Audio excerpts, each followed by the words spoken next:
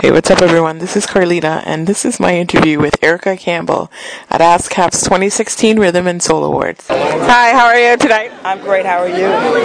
Can you remember your first musical memory? My first musical memory is singing to Tina when she came home, and I was 2, and I sang a song and it just went, baby, la la la, baby, la la la. That was my first musical memory. I have a thing called the what the F moment, where you can believe that you were somewhere doing something.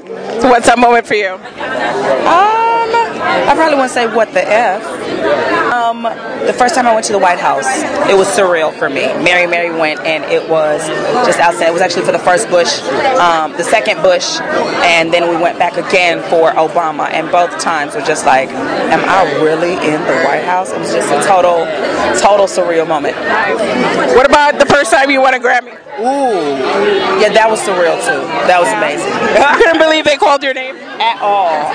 You feel the shock. And every time I've won, I've been blessed to win 5. Every time I kind of take a moment in my seat, close my eyes and go, thank you, Jesus, and then I get up and receive my award. Awesome. Thank you so much for your time today. Nice to meet you.